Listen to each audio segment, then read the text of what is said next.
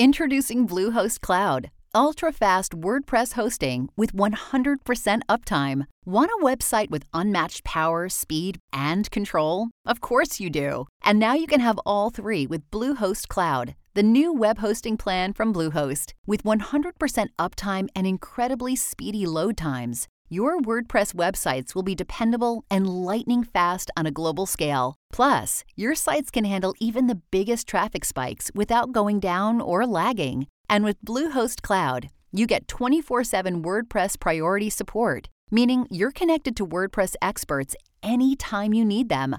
Not to mention, you automatically get daily backups and world-class security. So, what are you waiting for? Get Bluehost Cloud today by visiting Bluehost.com. That's Bluehost.com. Get this and get it straight. Crime is a sucker's road, and those who travel it wind up in the gut of the prison of the grave. There's no other end, but they never learn. This one began as a threat of a beating that turned into murder with a brown-eyed blonde, a jovial hippopotamus, and a tough ex-soldier of fortune, all complicating the problem until I got next to the key man. From the pen of Raymond Chandler, outstanding author of mystery, comes his most famous character and crime's most deadly enemy, as we present The Adventures of Philip Marlowe.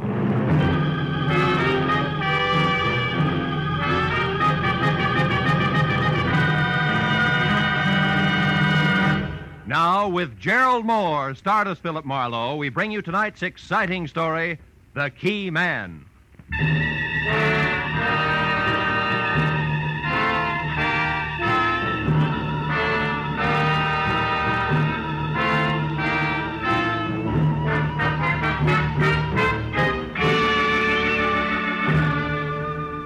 Along about dusk, Hollywood Boulevard is some desolate place between the end of work and the start of play, and about as boisterous as taps. So except for a sallow-faced masher leaning against a nearby storefront warming up his evening leer, I was alone on a lot of fancy pavement when I walked up to the box office of the newsreel theater near Cahuenga. Paid my 40 cents admission, tax included, and started inside, where, of all places, I was to meet my new client, one Mark Hummel. He'd called my office at 6:35, and in a tight voice, fringed with fear, urged me to find him in the last row, last seat, far left of the Boulevard Cinema at once, if I could use a $50 bill. It was exactly 6:45 when I crossed the length of lobby to aisle 4 and entered the theater proper, which was almost empty. It was 2 minutes after that before I could see well enough to tell that the man all alone in the aforementioned seat, who wore white French cuffs protruding out of gray flannel, a pleated frown, and not paying any attention to the bathing beauties on the screen who were water skiing through Florida's Cypress Gardens, had to be my client. I eased in and sat down next to him. I could see he was watching me out of the corner of his eye. Marlowe? Yeah. My plane leaves for New York in half an hour. Watch it, honey. You ought to see that I'm on it and in good health. Who wants it otherwise? Barney Kovac, an ex-soldier of fortune who thinks with his fists. He works as straw boss in a garage where they park cars. He's threatened to kill me with his bare hands. Why? What'd you do? Nothing. It was perfectly legitimate. Mm-hmm. He had a chance to get out of Hippo Link's place. Get out of whose place? Hippo Link. Oh. Kovac had a chance to buy a location of his own. But you got there first. Look, Mr. Hummel, why don't we continue this in the lounge? It's quieter out there. Yes, what if you think? Yeah, come on.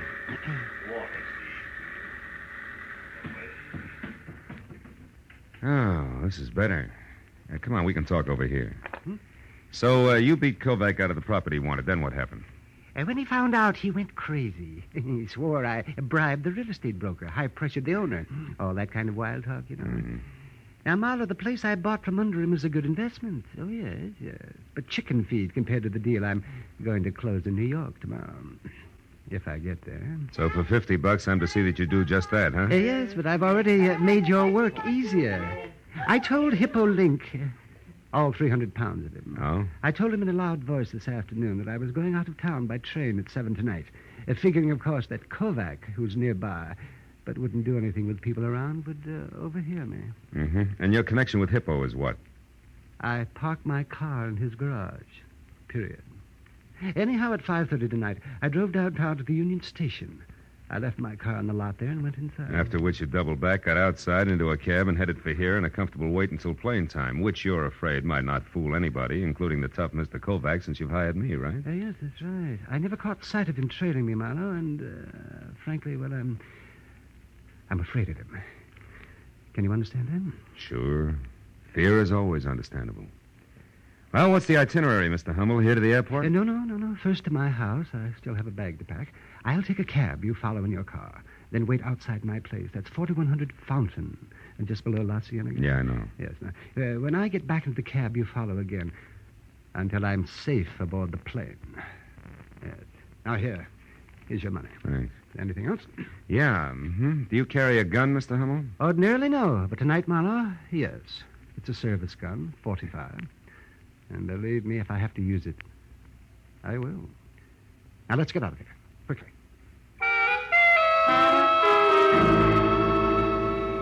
I was 20 minutes playing follow the leader up through Hollywood to Fountain Avenue as far as the neat cube of stucco that was number 4100, where I parked behind the taxi, lights out, and waited. Until I heard a frightened scream from what had to be Mark Hummel. I piled out of my car and darted past the cabbie who said he had enough trouble in his life and ran up the front steps and into the house where in the light of a single overturned lamp in the bedroom, I found my client face down in a widening pool of his own blood. I started for the rest of the rooms, but then the sound of a motor roaring out of the alley behind the house told me I was wasting my time. When I returned to the bedroom, one glance at Hummel's still form said that the man who had been afraid for his life only 30 minutes ago was already very dead. Next to his body was the 45 he never got to use, and alongside of that, the miniature crystal ball splattered with blood that had killed him. There was a key which I found fit the front door, lying in the middle of the carpet. The drawers and closets were all open, as well as his half-packed suitcase. It was a good time to call the police.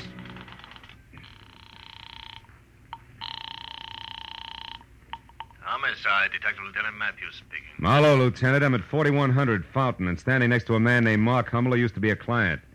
He's dead, Matthews, murdered. Any idea who did it, Phil? Well, I got an idea it might be a lot of muscle called Barney Kovac, who works in a garage on Santa Monica Boulevard. You sure it wasn't a robbery killing? No. Well, we've had a lot of second-story jobs there, about every 3 weeks in that neighborhood. I'm not sure of anything yet, but you see, I was Uh-oh, company, Lieutenant. I'll catch up to you later.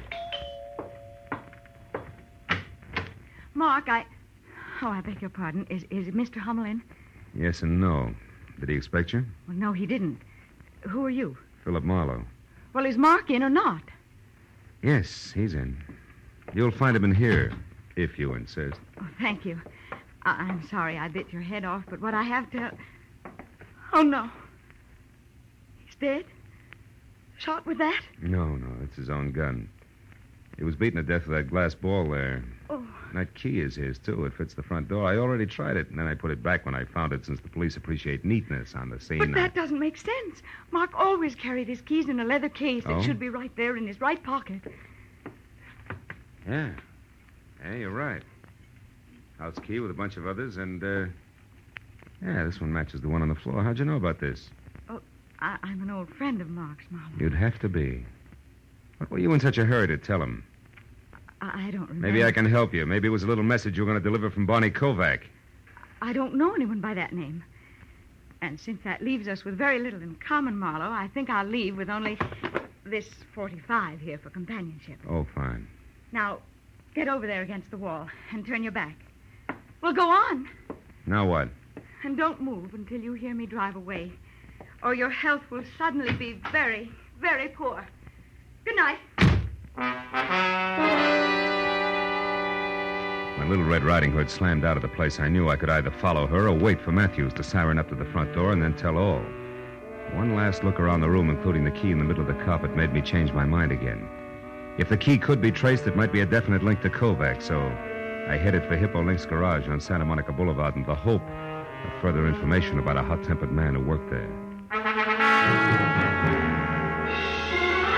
Less than 5 minutes later, I was walking down a cement ramp that dropped from the street level into an acre of underground parking space filled with a crowd of heavy with chromium cars that belonged to the fashionable neighborhood nearby. Hippo himself was a perspiring oval, approximately 5'8", measured in any direction, with tiny eyes, tiny nose, and a dozen chins that danced when he laughed, which seemed to be always. He was standing next to a pickup truck marked Ace Battery Shop. talking to the driver. Huh? And because of that, you want more money for him, huh? That, I suppose, is easy to get. Now, look, Hippo. Listen, Plume, I won't pay any more. My overhead's too high already. So if you can't get them for me at the same price, forget the whole deal. Besides, I don't like the way you do business anyhow. Meaning what, Hippo? Meaning that when I give you an order, Plume, I want it delivered to me in person, not to just any flunky that's standing around. Okay. That was a slip. It won't happen again. Yeah, not twice it won't. Goodbye, Plume. I got customers. Can I help you, mister? Maybe. I'm looking for Barney Kovac. Is he around? No. Why? What do you want him for? Maybe murder. What? Barney, he killed someone?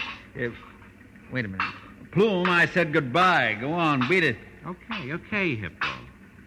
I'll see you around. Let's go in the office here, mister. A little quieter. Sit down. Thanks. You a cop? No, private detective. Name's Marlowe, Hippo. Marlowe, huh? Mm-hmm. Never heard of you. But then I never heard of a lot of people, huh? That's right, Hippo. People like, for instance, Mark Hummel. Why him, Marlowe? He was the one Kovac killed. Well. What do you know? Doesn't seem to break you up. Why should it? Hummel was a louse, Marlowe. Everybody said so. Of course, I didn't know him personally, except to joke with him when he brought his car in. You know, a little laugh goes a long way with some guys. Tell me, Hippo, did you know that Hummel was going out of town? Yeah, he told me this afternoon. Should have gone yesterday, huh? Shut up. Okay, so you don't like jokes. I can play it straight. What do you want? For an open of this. A tall blonde with brown eyes and a pretty face who knows how to handle a .45 as well as conversation walked in here. Would you know her? Am I? Could be Rhonda Beaumont, Barney's girl. She lives in a plush apartment over at 38 Sweetser Drive, just above the Strip. How does she figure? Probably great in a Catalina swimsuit, but in this deal, I'm not sure. She might have put me on the right track by setting me straight about a key to Hummel's apartment that I found next to his body. Wasn't his. A key? Yeah, the design on it, near the top, the round part was like a fancy figure 8. Mean anything to you? Not being a locksmith, no. Anything else? Yeah. Where can I find Barney Kovac? How would I know? He quit at 5 today, just like he does every day. And I quit at 9, Marlowe, which happens to be right now. So, goodbye, mister. Just like that? Yeah, just like that. You see, if I work late, Marlowe, I got to pay myself overtime. That hurts, because I can't afford it. See what I mean, boy?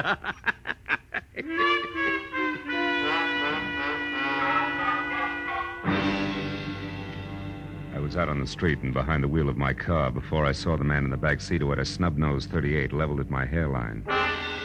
He looked rugged enough to be no one else but Barney Kovac. Drive, Marlowe. Straight to the corner of Melrose and Orange Drive. I live over a store there, and it's quiet, so we can talk without being disturbed. Come on, drive.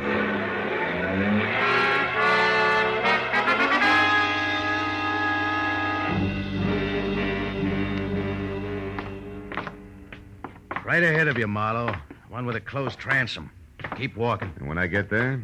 And you'll go inside, sit down, and rest while you listen. To what? To the truth, Marlowe. I've been following you long enough tonight to know that you're off your rocker. You see, fella, I didn't kill Hummel. Yeah, I know. He's double-jointed. It was suicide. Slugged himself from behind. All right, cut it. Here, here's a key. Open up. Okay. Hey, you made a mistake, Kovac. Wrong key. What are you talking about? Let me see that. Sure. With pleasure. Stupid.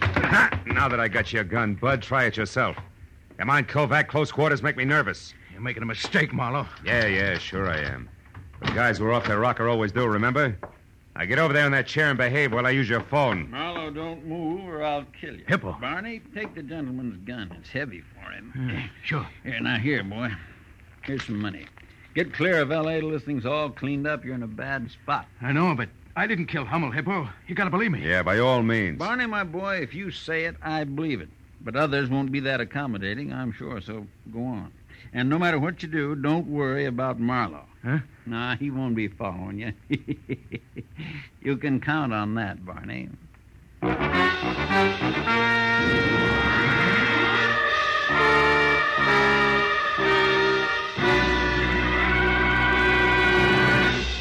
In just a moment, the second act of Philip Marlowe. But first, programs on a summer Sunday afternoon come to you at home, in your cars, on the beaches, and 101 other places where you are at ease.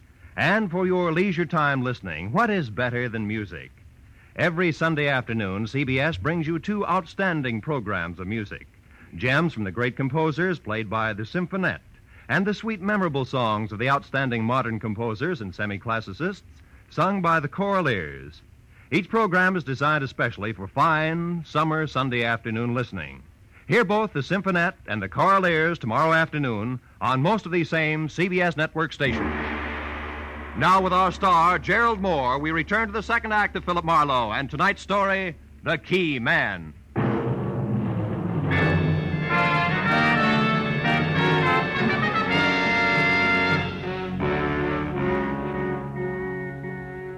The gun wrapped in the thick, fat fists of Hippo looked like a toy as he leveled it at my chest while Kovac got away. And the fat boy kicked the door shut, leaned his ponderous 300 pounds against it, and smiled. The smile faded gradually and finally died, but the muzzle of the gun in his hand didn't so much as twitch until the battered alarm clock on the dresser had clanked off a monotonous 15 minutes. At that point, Hippo Link leaved his face up into another smile, waddled across the room, and laid the gun down on the table in front of me. Okay, Marlowe. You behaved yourself real nice. Barney's got all the head start he'll need, so you can leave now. You know something, Link? You're not only fat between the sleeves, you're overweight between the ears, too. Helping a suspect escape doesn't sit well at headquarters. Now, just a minute, boy. You're kind of jumping to conclusions, aren't you? You were putting the muscle on a friend of mine, and I helped him out. That's all that happened so far, so you look a little silly running me in on that. But if you still want to try, boy, the gun's right there on the table. Okay, Hippo, you win for now. But don't think I buy that silly 1, 2, 3 story of yours. May not be Peck's bad boy, but I don't see you as Sir Galahad either. Well, how do you put the story together, then? I don't know that that's any of your business, and even if I thought it were, I wouldn't tell you. But I'll let you in on this much. I don't know for sure that Kovac is guilty, but then I don't know for sure where you or Kovac's girl Rhonda Beaumont fit either. I wouldn't know. You said you knew her. So? You seem to think a good deal of that kid, Kovac. So? So couldn't it be possible she paid you to come up here and see that her boyfriend got away? Like you said, Marlowe, I don't know that it's any of your business. How much cash does it take for you to stick your neck out as far as you have, huh? Or could it be you've got a thing going for Kovac's girl and would be glad to see him out of town? You're kidding, Yeah? boy. Look, why don't you alone? What's it to you now? My client was knocked off right under my nose, remember? Now, you going to let me out of solitary? Sure. Pick up your pistol and run. And if you need me for any more help, why, be sure and let me know. I left Hippo standing in Kovac's flat, and downstairs I stopped in a phone booth long enough to have the latest developments for what they were worth relayed to Lieutenant Matthews. Then I drove out to where Sweets had turned straight up into the hills and parked in front of number 38, the Murrow Apartments. A terraced heap of pastel plaster and angled glass in which Rhonda Beaumont had a first-floor front. I took a look at the large, private view of the city as I crossed the small, private patio and knocked on the substantial private entrance. When it cracked open, I helped it along just enough to step inside. Fast! What in the... Marlowe, you will come in, won't you, whether you're asked or not? Yes, and it's sweet of you to ask me, Rhonda. Is he here? He? Hmm. In a city of 4 million, half of which are male, that borders on being a stupid question. But the answer is no in any case, because until you strong-armed your way in here, I was alone. I can't buy it. I figure Bonnie's the kind of a boy that would want to take stuff like you right along with him when he leaves. Bonnie leaving? Mm-hmm. What are you talking about? He's running away from that mess over on Fountain. He's leaving town. You're lying. I've heard enough from you, Marlowe. I'll take the handbag, baby. Heavy enough to have that cute .45 caliber compact inside, right? Okay, it's in there. Take it. I don't care. But look, Marlowe, is that the truth about Barney leaving town? As if you didn't know, yes. And while we're on that subject, why did you show up at Mark Hummel's place tonight? Well, I went there to warn him about Barney. Now, wait a minute. I thought you were in love with Kovac. I am. Do I have to draw you a picture? Barney Kovac's strong and reckless, but he was trying hard, awfully hard, to get started for himself, and then... Well, I used to go with Mark before I met Barney, and because of that, Mark deliberately beat him out of the best deal he'd ever had, the louse. just to spite me. Well, Barney was furious, and I knew something terrible would happen if they ever got together, so I went to tell Mark to stay out of his way, that's all. You got there a little too late, is that it? I don't know. Well, at least give me a handkerchief out of my bag, Marlowe, darn it. Yeah, sure. Here, Hey, these keys. Rhonda, this one, the one with the figure 8 design. Where'd you get it? Oh, it's my new door key. Yeah, I know, but where'd you get it? I don't know. Barney had it made for me one day while we were having lunch. Who's the guy who made it? I don't know. Where were you eating that day? A Hungarian place on Fairfax near Santa Monica. Where are you going, Marlowe? Fairfax, near Santa Monica. Here's your bag, Rhonda, and if you got any sense, stay put and try real hard not to shoot anybody. At least until I call. Okay. So long, baby. Bye.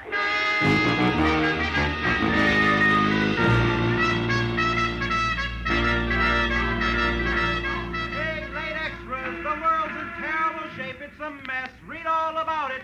Late extra papers. It's all over now. Paper, mister? No, thanks, kid. Tell me something. Where's a locksmith on this block? Locksmith?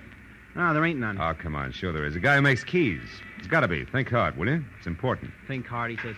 Look, mister, I know this whole neighborhood like the back of my own hand. No key maker. Uh-huh. Well, how about a guy who sharpens saws, scissors, things like that? No, nothing like that. We got filling stations, bars, a delicatessen, drugstore, shoemaker, dry goods store, 3 restaurants. One's Hungarian, that's on Fairfax. Yeah, Ace Battery Shop there across the Ace street, Battery a toy Shop. store on the corner, a lampshade Battery joint. shop. and Wait a another minute. street. Hold it. Battery. Ace Battery. Plume. Plume. Yeah, that's it. Old man Plume owns the joint. Ah. A real sour apple, you know what I mean? Place is a dump, too, but he works hard. He's probably over there right now, working in the back room. Bless you, my boy. Thanks a lot.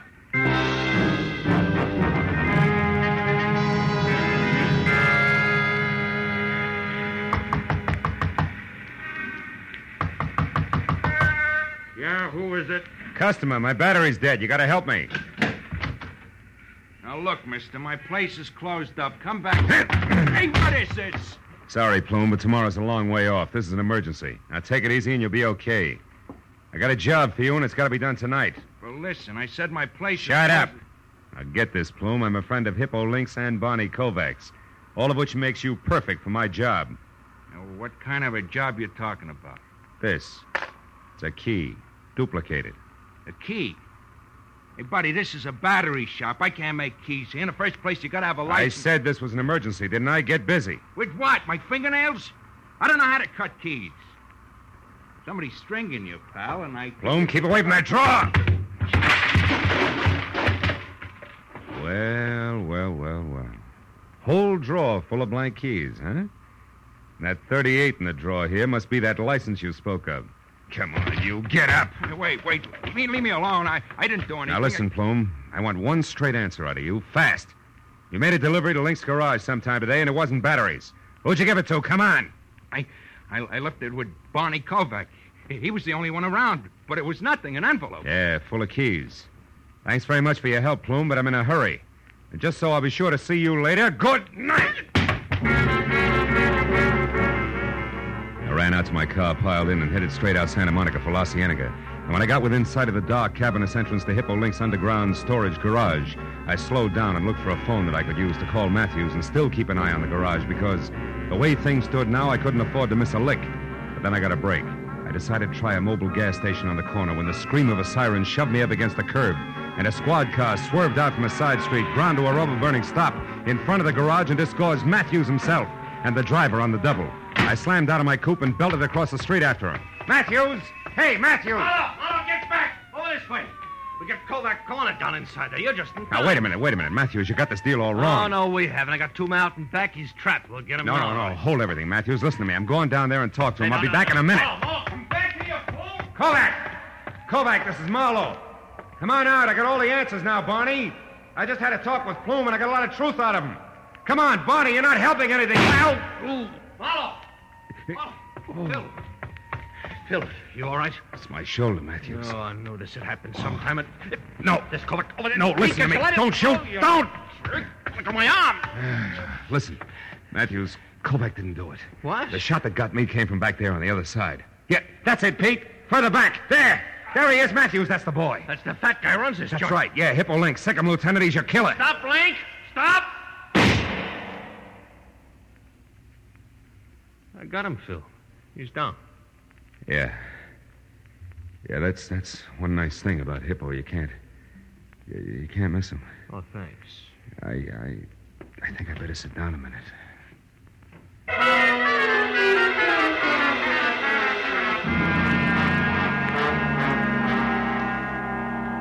Hello, Marlowe. You feeling better now? Oh, great. Yeah, you can't beat these hospital beds for comfort, Lieutenant. I'm getting one for my apartment. You can crank it into 30 different positions. You know that? Yeah, I know. The doc says you got off with a flesh wound. Uh-huh. Yeah, you're pretty lucky, Phil. And I just stopped by to tell you they saved Hippo Link, so he'll have to be tried. It won't be much, though. He's already admitted everything. Well, what about Plume? Did you get anything on him? Still so groggy, I hardly knew his own name when we picked him up. Yeah, it was quite a racket they had, Matthews. Yeah, smooth. Every rich customer come into Hippo's garage, left his house key with his car keys, was a cinch to be burglarized sooner or later. Yeah, Plume cuts a duplicate key. They find out when the people are away, and that's all they need. Some setup. But it sure backfired on him tonight. Hummel went to a lot of trouble to tell Hippo that he was leaving town at 7 just to throw Bonnie off his trail. But Hippo took it as a great opening for his racket. So Hummel came home right in the middle of the burglary, and Hippo had to kill him to get our way. That's it? Oh, by the way, a friend of yours out here. Oh? Yeah, I'll get him. Come on in, Bonnie. He's feeling fine. Oh, swell. Hi, Mr. Marlowe. Hi. I guess Rhonda and I owe you quite a vote of thanks. You owe me nothing but an explanation, Kovac. Why'd you run? Oh, I don't know. Half the way I shot my mouth off about Hummel, I figured I was hooked for sure when he turned up dead. Once I started running, I couldn't stop. Kept getting worse. Yeah, it's exactly what Hippo figured. That's one I don't get, Marlowe. Why'd he help me in the first place? He had to, brother. Hippo knew that my best clue was an extra door key. He also knew that Plume had left a bunch of keys with you to give to him. He was sure that if we ever got together and talked about keys, he'd be stuck. But as it turned out, I got the same lead anyway from the key Plume made for Rhonda. Hey, Matthews. Yeah? Crank me up in the middle, will you? What, like this, Phil? Oh, yeah. That's perfect. Barney, turn off that reading lamp, will you, please? Sure. Yeah. Anything else, Marlowe? Yeah. You see that no visitor sign there? Yeah? Well, just hang it on the door on your way out. I'm here for 3 days, fellas. I'm going to make the best of them. Good night, all.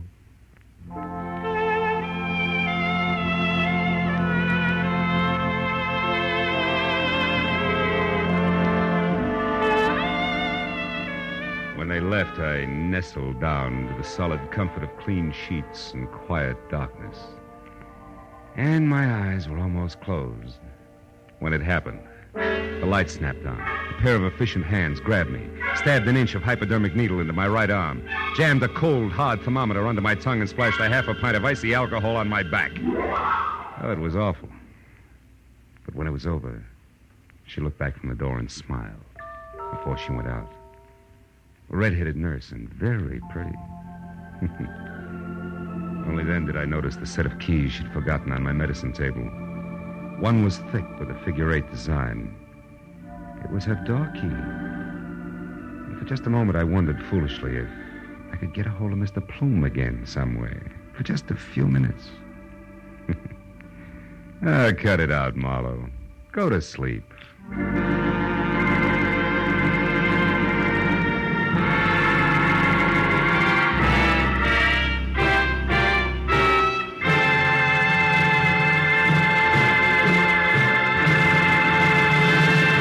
The Adventures of Philip Marlowe, bringing you Raymond Chandler's most famous character and crime's most deadly enemy, star Gerald Moore, and are produced and directed by Norman MacDonald. Script is by Mel Donnelly, Robert Mitchell, and Gene Levitt. Featured in the cast were Vivi Janis, Parley Bear, Jack Moyles, Howard McNear, Shep Menken, and Don Orick. Detective Lieutenant Matthews is played by Larry Dobkin. The special music is written by Richard Orant. Be sure and be with us again next week when Philip Marlowe says...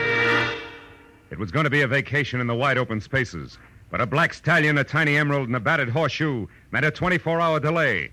It could have been worse, because to the dude from Manhattan, they meant death.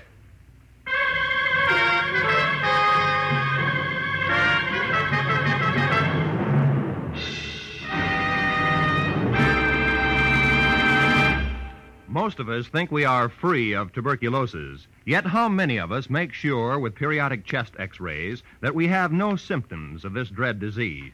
Anyone can have TB without being aware of it. In the early stages, there are often no signs, and yet it is in this early stage when it is most important for the disease to be detected. So remember, TB can be cured if you catch it in time. Make an appointment for that chest x-ray immediately. This is Roy Rowan speaking. Stay tuned now for Gangbusters, which follows immediately over most of the same CBS network stations. This is CBS, the Columbia Broadcasting System.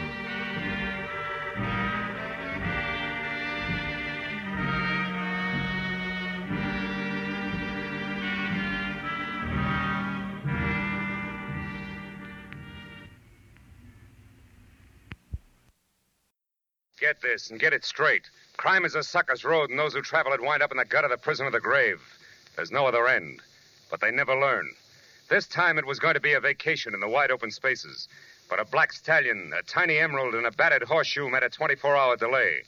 It could have been worse, because to the dude from Manhattan, they meant death.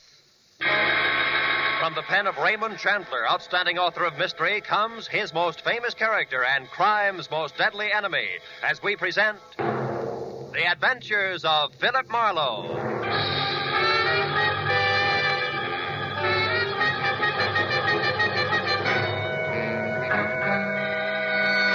Now, with Gerald Moore, starred as Philip Marlowe, we bring you tonight's exciting story, The Dude from Manhattan.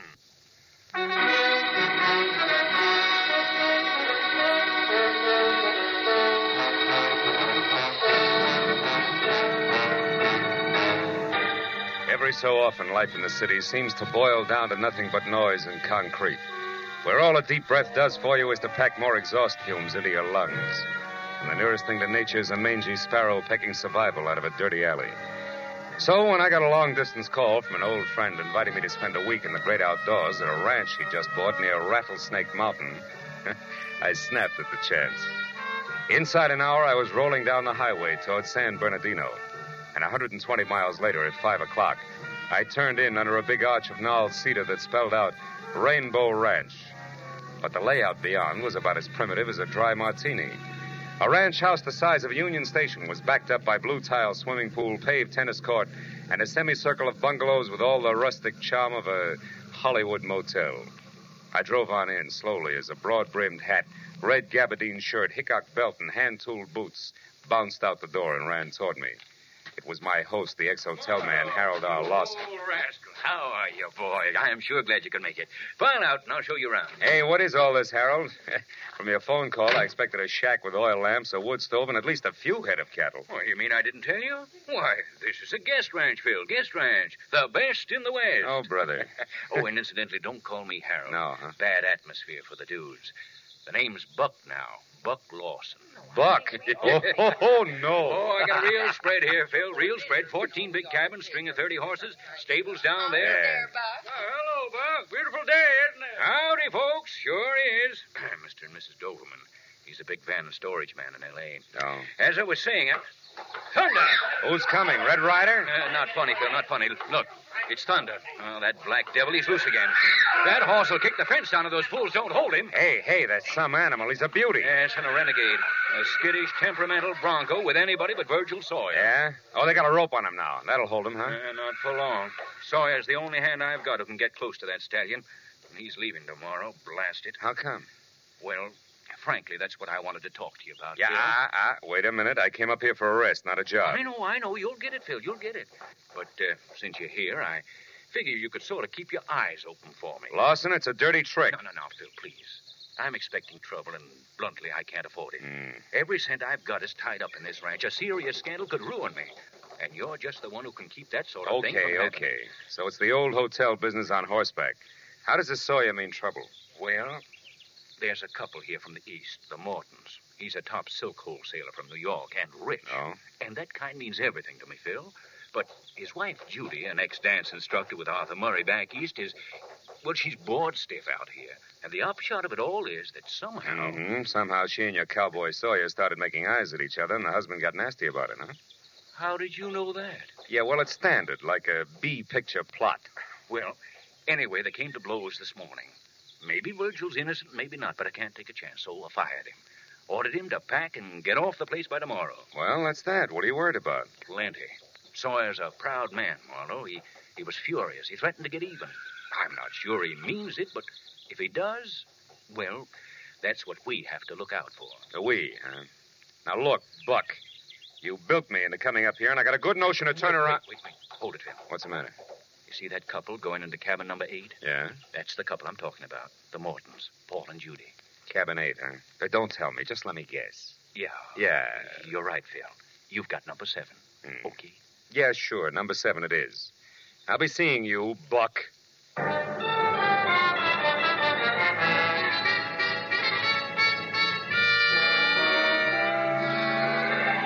walked up to number 7 and waited for the boy to show up with my bag. Then I started to unpack, but stopped when I heard a riot next door. At that point, sprawling Rainbow Ranch was just a horizontal tenement. Nothing more. Well, let me point out a few... Now what are you doing? Shutting the window. Isn't it bad enough to make a fool of yourself in private? You have to make a public scene as well? The voices rattled on for a few minutes, then dwindled off into a long and golden silence that said maybe a peace treaty had been signed. But then a door slammed to number 8, so I peeked out. It was Morton. And from the look on his face, I knew the peace treaty was nothing but an armed truce. I followed him to the big lodge and into the bar, and when he sat down, I took the stool next to him. Well, what'll it be, gentlemen? Scotch and water, no ice. The same, with ice. Well, Mr. Morton, I guess that brands us as dudes, huh? Bourbon's the only drink out west. I wouldn't know, I'm sure. Oh, it's a fact. Hey, that's a handsome ring you got there. And the initials are the same as mine. Those stones are emeralds, aren't they? That's right. Yeah. There's supposed to be 4 of them. One's missing, I see. Is that an emerald, too? It was. Happens to be my birthstone. Oh. Here you are, gentlemen. Oh, fine. Allow me, Mr. Morton. There you are. Oh, thank you, sir. How'd you lose it? Stone, I mean. I don't know. It happened several months ago, and in any case, it's no concern of yours. Now, if you don't mind, I'd just as soon be left alone. Oh, well, that's too bad. Here I was hoping I'd find out all about the silk business. The silk? What do you mean by that? Oh, just conversation. You are in that business, aren't you? Of course, but... Hey, who are you, anyway? Name's Marlowe.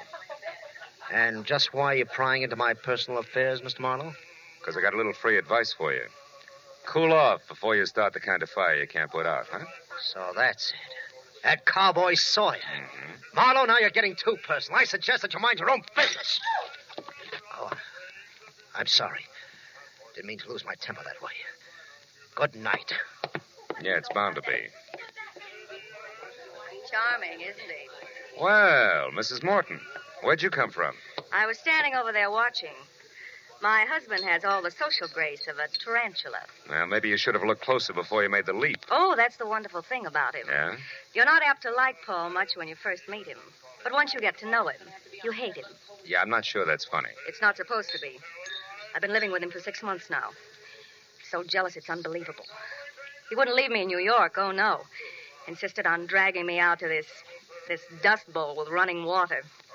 Why a ranch, I'll never understand. He doesn't know one end of a horse from another. Well, with his aptitude, he'll learn. You know, it might be he figured you two might get back together if you had a chance to relax in the open, Mrs. Morton. Mm-hmm. So he said. However, we weren't here 10 minutes before he accused me of getting romantic with that leather-faced cowboy. Does that make sense? I don't know. Both gentlemen are justified. You're lovely to look at. Somebody ought to remind my husband. His idea of welding a marriage is to spend all his time playing gin with that Doberman. Who? Doberman, the van and storage character from Los Angeles. Oh. Which, of course, leaves me saddled with his wife, Carrie. Now, there's a cute personality for you if you happen to like neurotic parrots. So, what with the desert, the dame, and gin rummy, Virgil began to look pretty good. Is that it? Excuse me, folks. Care to order another drink before dinner? Yes, I would. And I'd like it over there, alone. Make it Manhattan, bartender. Strictly Manhattan. And make it double. Mr. Marlowe, good night. No, I'm not so sure.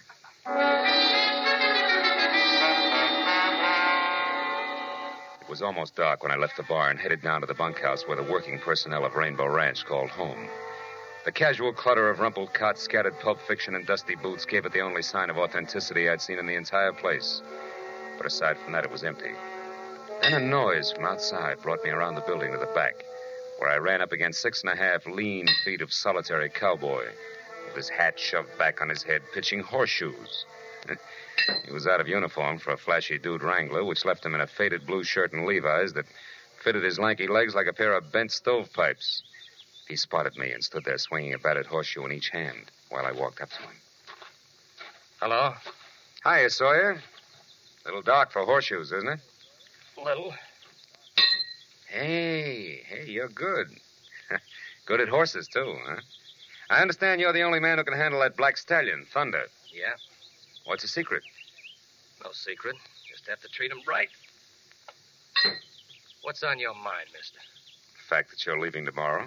I reckon you better keep out of my business. Now, look, Sawyer, it takes at least two to make a fight. And fights are poison to Buck Lawson. So? I don't like to see my friends poisoned. Now, why don't you take it easy, huh? Lay off. Keep your nose clean. I don't know who you are, mister, but I'll tell you this anyway, seeing as you're so interested. I'm leaving here tomorrow, all right. But I'm going to square up with a couple of folks first before I go. I got a raw deal here, and I'm just not the kind to take it laying down. What do you mean, raw deal? You're a big boy now. You ought to know better than to get yourself all involved. I'm not much for conversation, fella, but I'm going to say something real plain so you'll be sure to sally. Oh!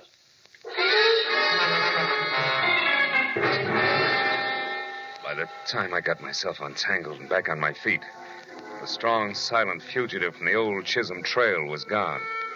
However, my original theory that it takes two to make a fight was still valid. So I decided to find Paul Morton and spend the rest of the evening close to him. His cabin was dark, but I remembered the running gin game he had with a big van and storage man. So I went down the line to the Doberman cabin and knocked. It was Carrie, the perennial dude, who galloped up to open the door. Howdy, stranger. Come on in and set a spell. Our latch is always stringing out. Well, I sure do, thank you, ma'am. My name's Marlowe. Orville, this is Mr. Marlowe. Howdy, Marlowe. Howdy. Hope you'll excuse the looks of the place. Our box of extra clothes just arrived from town. Carrie's been unpacking it. Sit down there, Mr. Marlowe. They're mostly old things. Just throw them on the floor. Oh, thanks. But really, I can't stay. I'm looking for Paul Morton. I thought I might find him here. Morton, say, there's a nice chap. Met him day before yesterday for the first time and won $90 off him in gin already. Haven't seen him tonight, though. Orville was out looking for him himself just a few minutes ago. Weren't you, dear? Why, yes, as a matter of fact, I was. You didn't locate him, huh? No, I didn't. You know, he seemed to be all upset this afternoon. Couldn't keep his mind on the game. I thought I'd have a little chat with him to calm him down some. Orville's a whiz at that, Mr. Marlowe. Oh, it's not me, Carrie. It's this country. I don't see how a man can keep trouble in his mind on a place like this ranch, Marlowe. Yeah, it can happen, believe me. Poppycock, why, son, there's something about this open land round here that cleans out a man's head and his heart, too. You sound like a travelogue. I mean it. A few more days of this and Morton will forget there ever was such a thing as a cash register. Yes, sir. Give this untamed countryside a chance, and it'll cure anything. Yes, well... Marlowe, come here, quick. What was that? Wasn't the call of the wild, Mrs. Doberman. Lawson, what's the matter? Bill, come on, down to the stable, hurry. Something terrible's happened.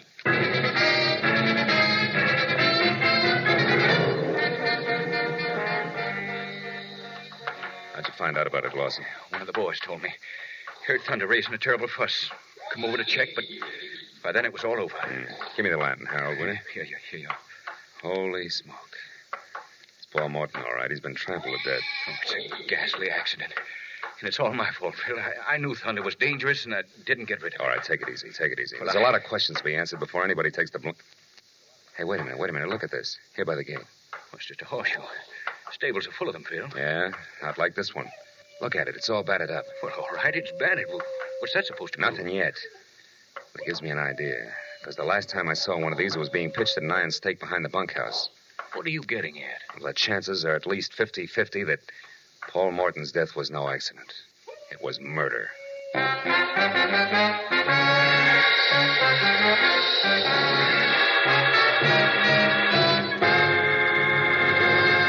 In just a moment, the second act of Philip Marlowe. But first, perfect musical settings for a Sunday before the 4th will be yours tomorrow afternoon. The Symphonette, a half hour of fine orchestral music, and the Choral Airs, a half hour of brilliant vocal music, are regular Sunday afternoon features on most of these same CBS network stations. Now, with our star, Gerald Moore, we return to the second act of Philip Marlowe and tonight's story, The Dude from Manhattan.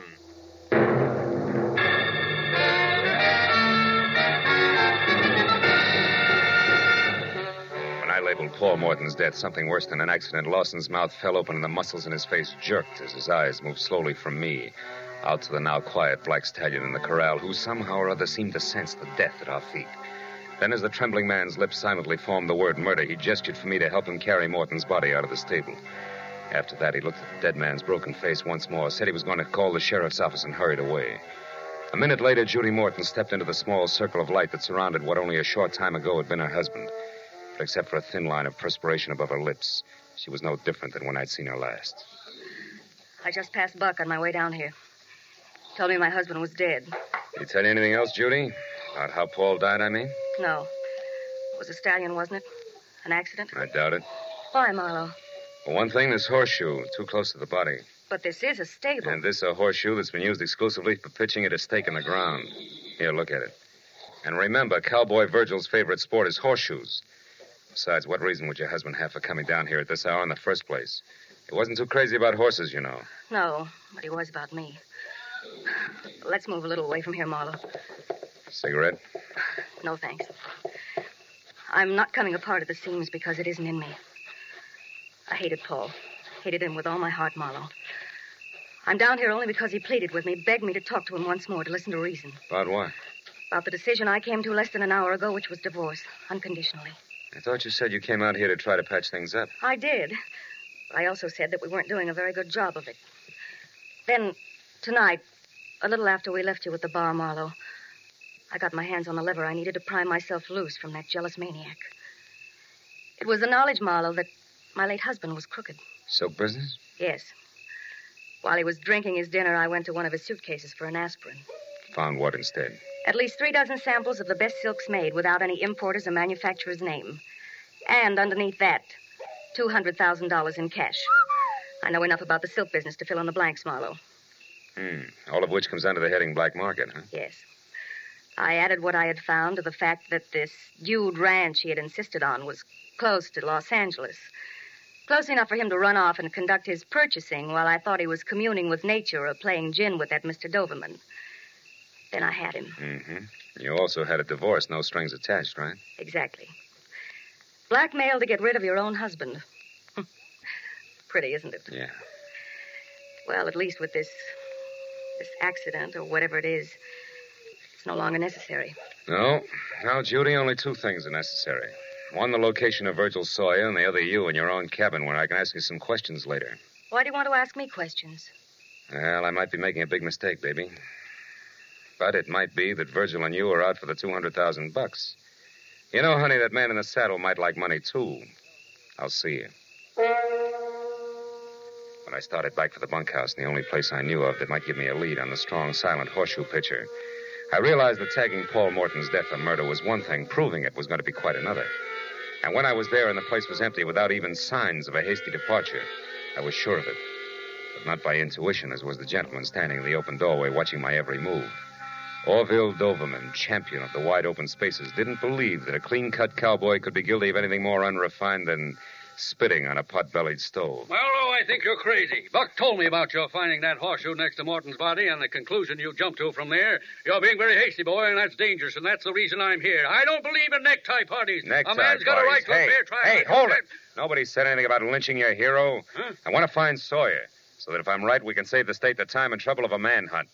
But since you brought it up, Vigilante, don't scramble for conclusions too quickly yourself. I happen to have a little more to go on than the relative position of a horseshoe. Not that idle gossip that's going around. The same. But at the moment, it figures two ways. Virgil's unhappy enough with the status quo to liquidate the city slicker. Or Virgil and the squaw light out after a clean start the hard way. Choose one. Nonsense, Marlowe. In either case, and especially the stupid suggestion that the girl and Virgil Sawyer are in cahoots. That I can't believe. Well, for sentimental reasons, I can't either. Besides, Judy Morton found out enough about her husband within the last hour to make murder for freedom's sake very unnecessary. She learned he was a crook, Mr. D, if you can stand the disillusionment. Oh, now, Marlowe. Yes, and shady dealings in silk. Judy didn't go into details about it, but I gather she found out enough to make him sit up and take notice. And that brings us right back to Virgil, boots, saddle, and all. Yeah, it does, sort of. And we'll argue the fine points later. But right now, Mr. Doverman, if you want to make sure that everybody gets a square deal, get close to Judy's cabin and stay there. Sentry duty, your object. All right. And if I'm wrong about the cowboy, you've done nothing worse than waste your time. Goodbye.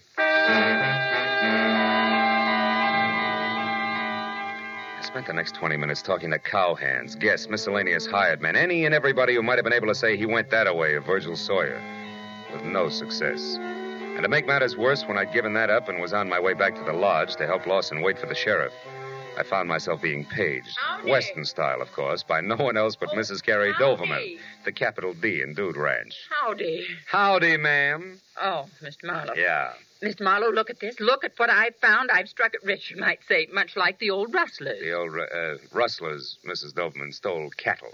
Oh? Yes. Oh, yes, so they did. I guess I meant those panhandle men. You know, gold is where you find it. Anyhow, look, it's a precious stone. Small, but nevertheless precious. Mined while digging for worms, no doubt. Oh, Mr. Marlowe, you're teasing me. Yes. You know very well that this is a polished stone. Funny thing, though, is where I found it. Shall I tell you? Oh, please. Please do, Mrs. Doverman. Well, I was just unpacking those clothes that Orville has sent up from Los Angeles. Yeah. Some slacks and things like that. And, well, when I started to hang a pair up, this fell out of one of the cuffs. And then... Now, I wonder how a little old emerald like this ever got there. Well, it was probably mice, Mrs. Emerald. Let me see that, quick. Well, yes, of course. But believe me, Mr. Marlowe, it can't be very valuable, I'm sure. I'm not.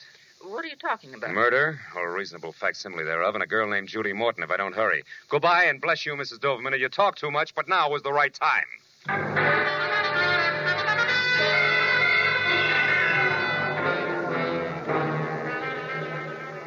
As I ran for Judy's cabin, I didn't know any more about the whys and wherefores of Paul Morton's death than I had before I made small talk with Mrs. Doverman. But I did know that unless Lady named Luck and I were on the same team, the Rainbow Ranch was due for a second corpse. When I was close enough to the rough oak door, numbered 8, and Orville Doverman, whom I'd asked to stand guard, was nowhere in sight. The full impact of that responsibility sank into where the wingtips on the butterflies in my stomach were scratching at my hip pocket, until I moved in still closer, and there in the light of a single lamp that was halo enough for me, I saw the girl from Manhattan, nervously lighting one cigarette from the end of another, but more important, very much alive. I didn't bother knocking. Marlowe, what are you doing here? What am I doing here? Honey, I'm uncrossing fingers and toes alike. You know, they've been that way since I realized that I opened my mouth too wide, too soon, which put you right smack on what used to be known as the spot. Oh, so that's the way it happened. Yeah, that's the way it... Now, look, Judy, baby, you can't know what I mean yet. It's Doverman, honey, the gin player with all the moving vans. He's the one your husband was buying that black market silk from. I didn't know that until a few minutes ago, which was after I told him where you could be found and that you knew an awful lot. Oh, which, Mr. Marlowe, he thanks you and warns you not to move. See what I mean, Phil? Sure, I see. You know, it's funny, Doverman, when I was outside and didn't see you around, did see that Judy here was still in good health, I figured that either you had decided to sit tight until you knew exactly how much she did know, or that you already started to run. Yeah, this I didn't count on.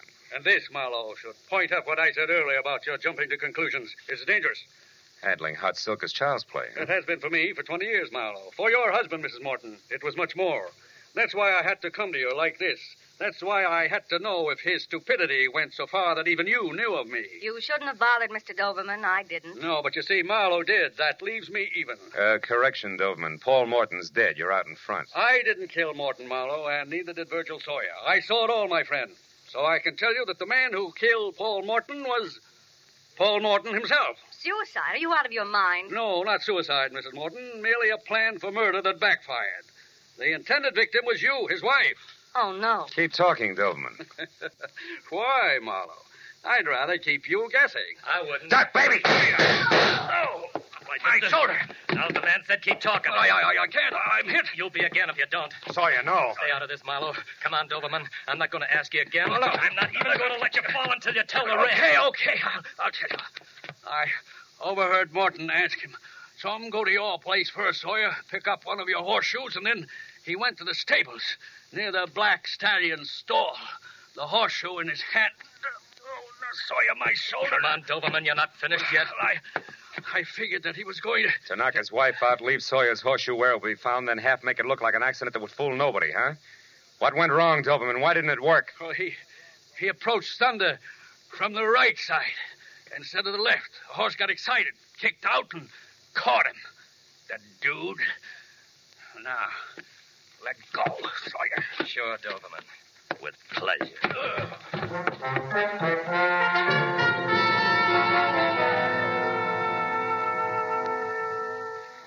It was a slow but steady 2 hours of first aid and questions and answers mixed with a San Bernardino deputy sheriff who couldn't quite get over it before Orville Doberman was on his way to a hospital that featured barred windows. Mrs. Doberman, a complete innocent, was on her way back to Los Angeles. And Buck Lawson, Judy, and I were in the bunkhouse, watching Virgil Sawyer watch a pot full of water boil for coffee, ranch style. Well, you know, you can't ever tell, Marlowe. This whole thing might have just the right effect. How? Put the ranch on the map, I mean. After all, it was a genuine 100% cowboy who saved the day for us. Oh, no, that's not right, Buck. Huh? It was Marlowe here. I only followed him. Coffee's ready, folks. Oh, that's good, for me. Good. Let's go. What did make you go up there, Mr. Marlowe? Oh, a little precious stone, Virgil. An emerald that once fell out of Paul Morton's initialed ring. But, Marlowe, that happened a long time ago, 3-4 months. It was just after Paul had returned to New York from Los Angeles. Yeah, and negotiations with Doberman. You see, honey, it was Mrs. Doberman, really, who found the missing emerald tonight and a pair of slacks that Orville had sent up here. Then that was proof that Paul must have been with Doberman in Los Angeles before. Yet they claim to have met for the first time here at the ranch. Yeah, that's what they claimed. That plus what you told me, Judy, made the man with the moving van's it. And, hey, Virgil, that coffee's hot. But it's good. Well, anyway, since I told Doberman where you were and that you knew your husband had been dealing in black market silks, he took his cue accordingly. Yes, and fortunately, yours. Well, that makes it 2 people who tried to kill me tonight. My husband and his partner.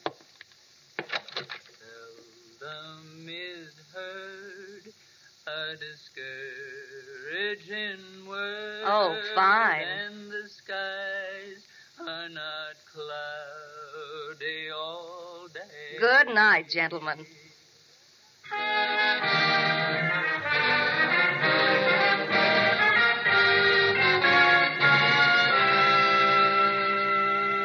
Virgil Sawyer made good coffee and lots of it. So another hour went by before we finally broke up, and I was outside smoking a cigarette and strolling toward my cabin in the start of a vacation that already had been postponed too long. But halfway there, I stopped at the sound of raised voices ahead of me. A man and a woman were arguing violently, and a little away from them, on the porch of my cabin, watching the battle of the sexes with consternation while he waited for me, was Buck Lawson, mine host. I turned quickly and hurried back to the bunkhouse where I knew Virgil Sawyer would put me up for the night. Where I knew that early the next morning, I could sneak off, find a quiet, cool stream, and fish. A coyote high in the hills someplace said I had the right idea.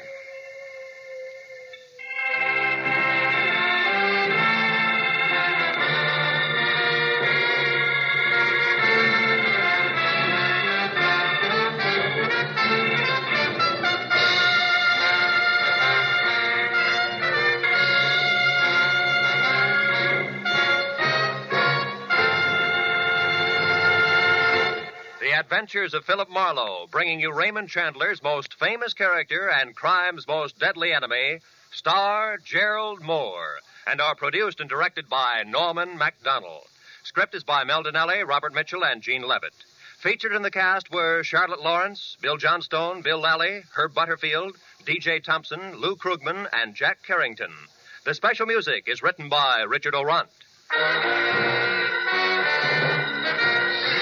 Be sure and be with us again next week when Philip Marlowe says... I went from a mansion in Bel Air to a cheap flat in Southgate, looking for a girl with a secret, who a man in a pork pie hat, a wise-cracking secretary, and a fat corpse didn't want me to find, but who I found anyway, because of the quiet number.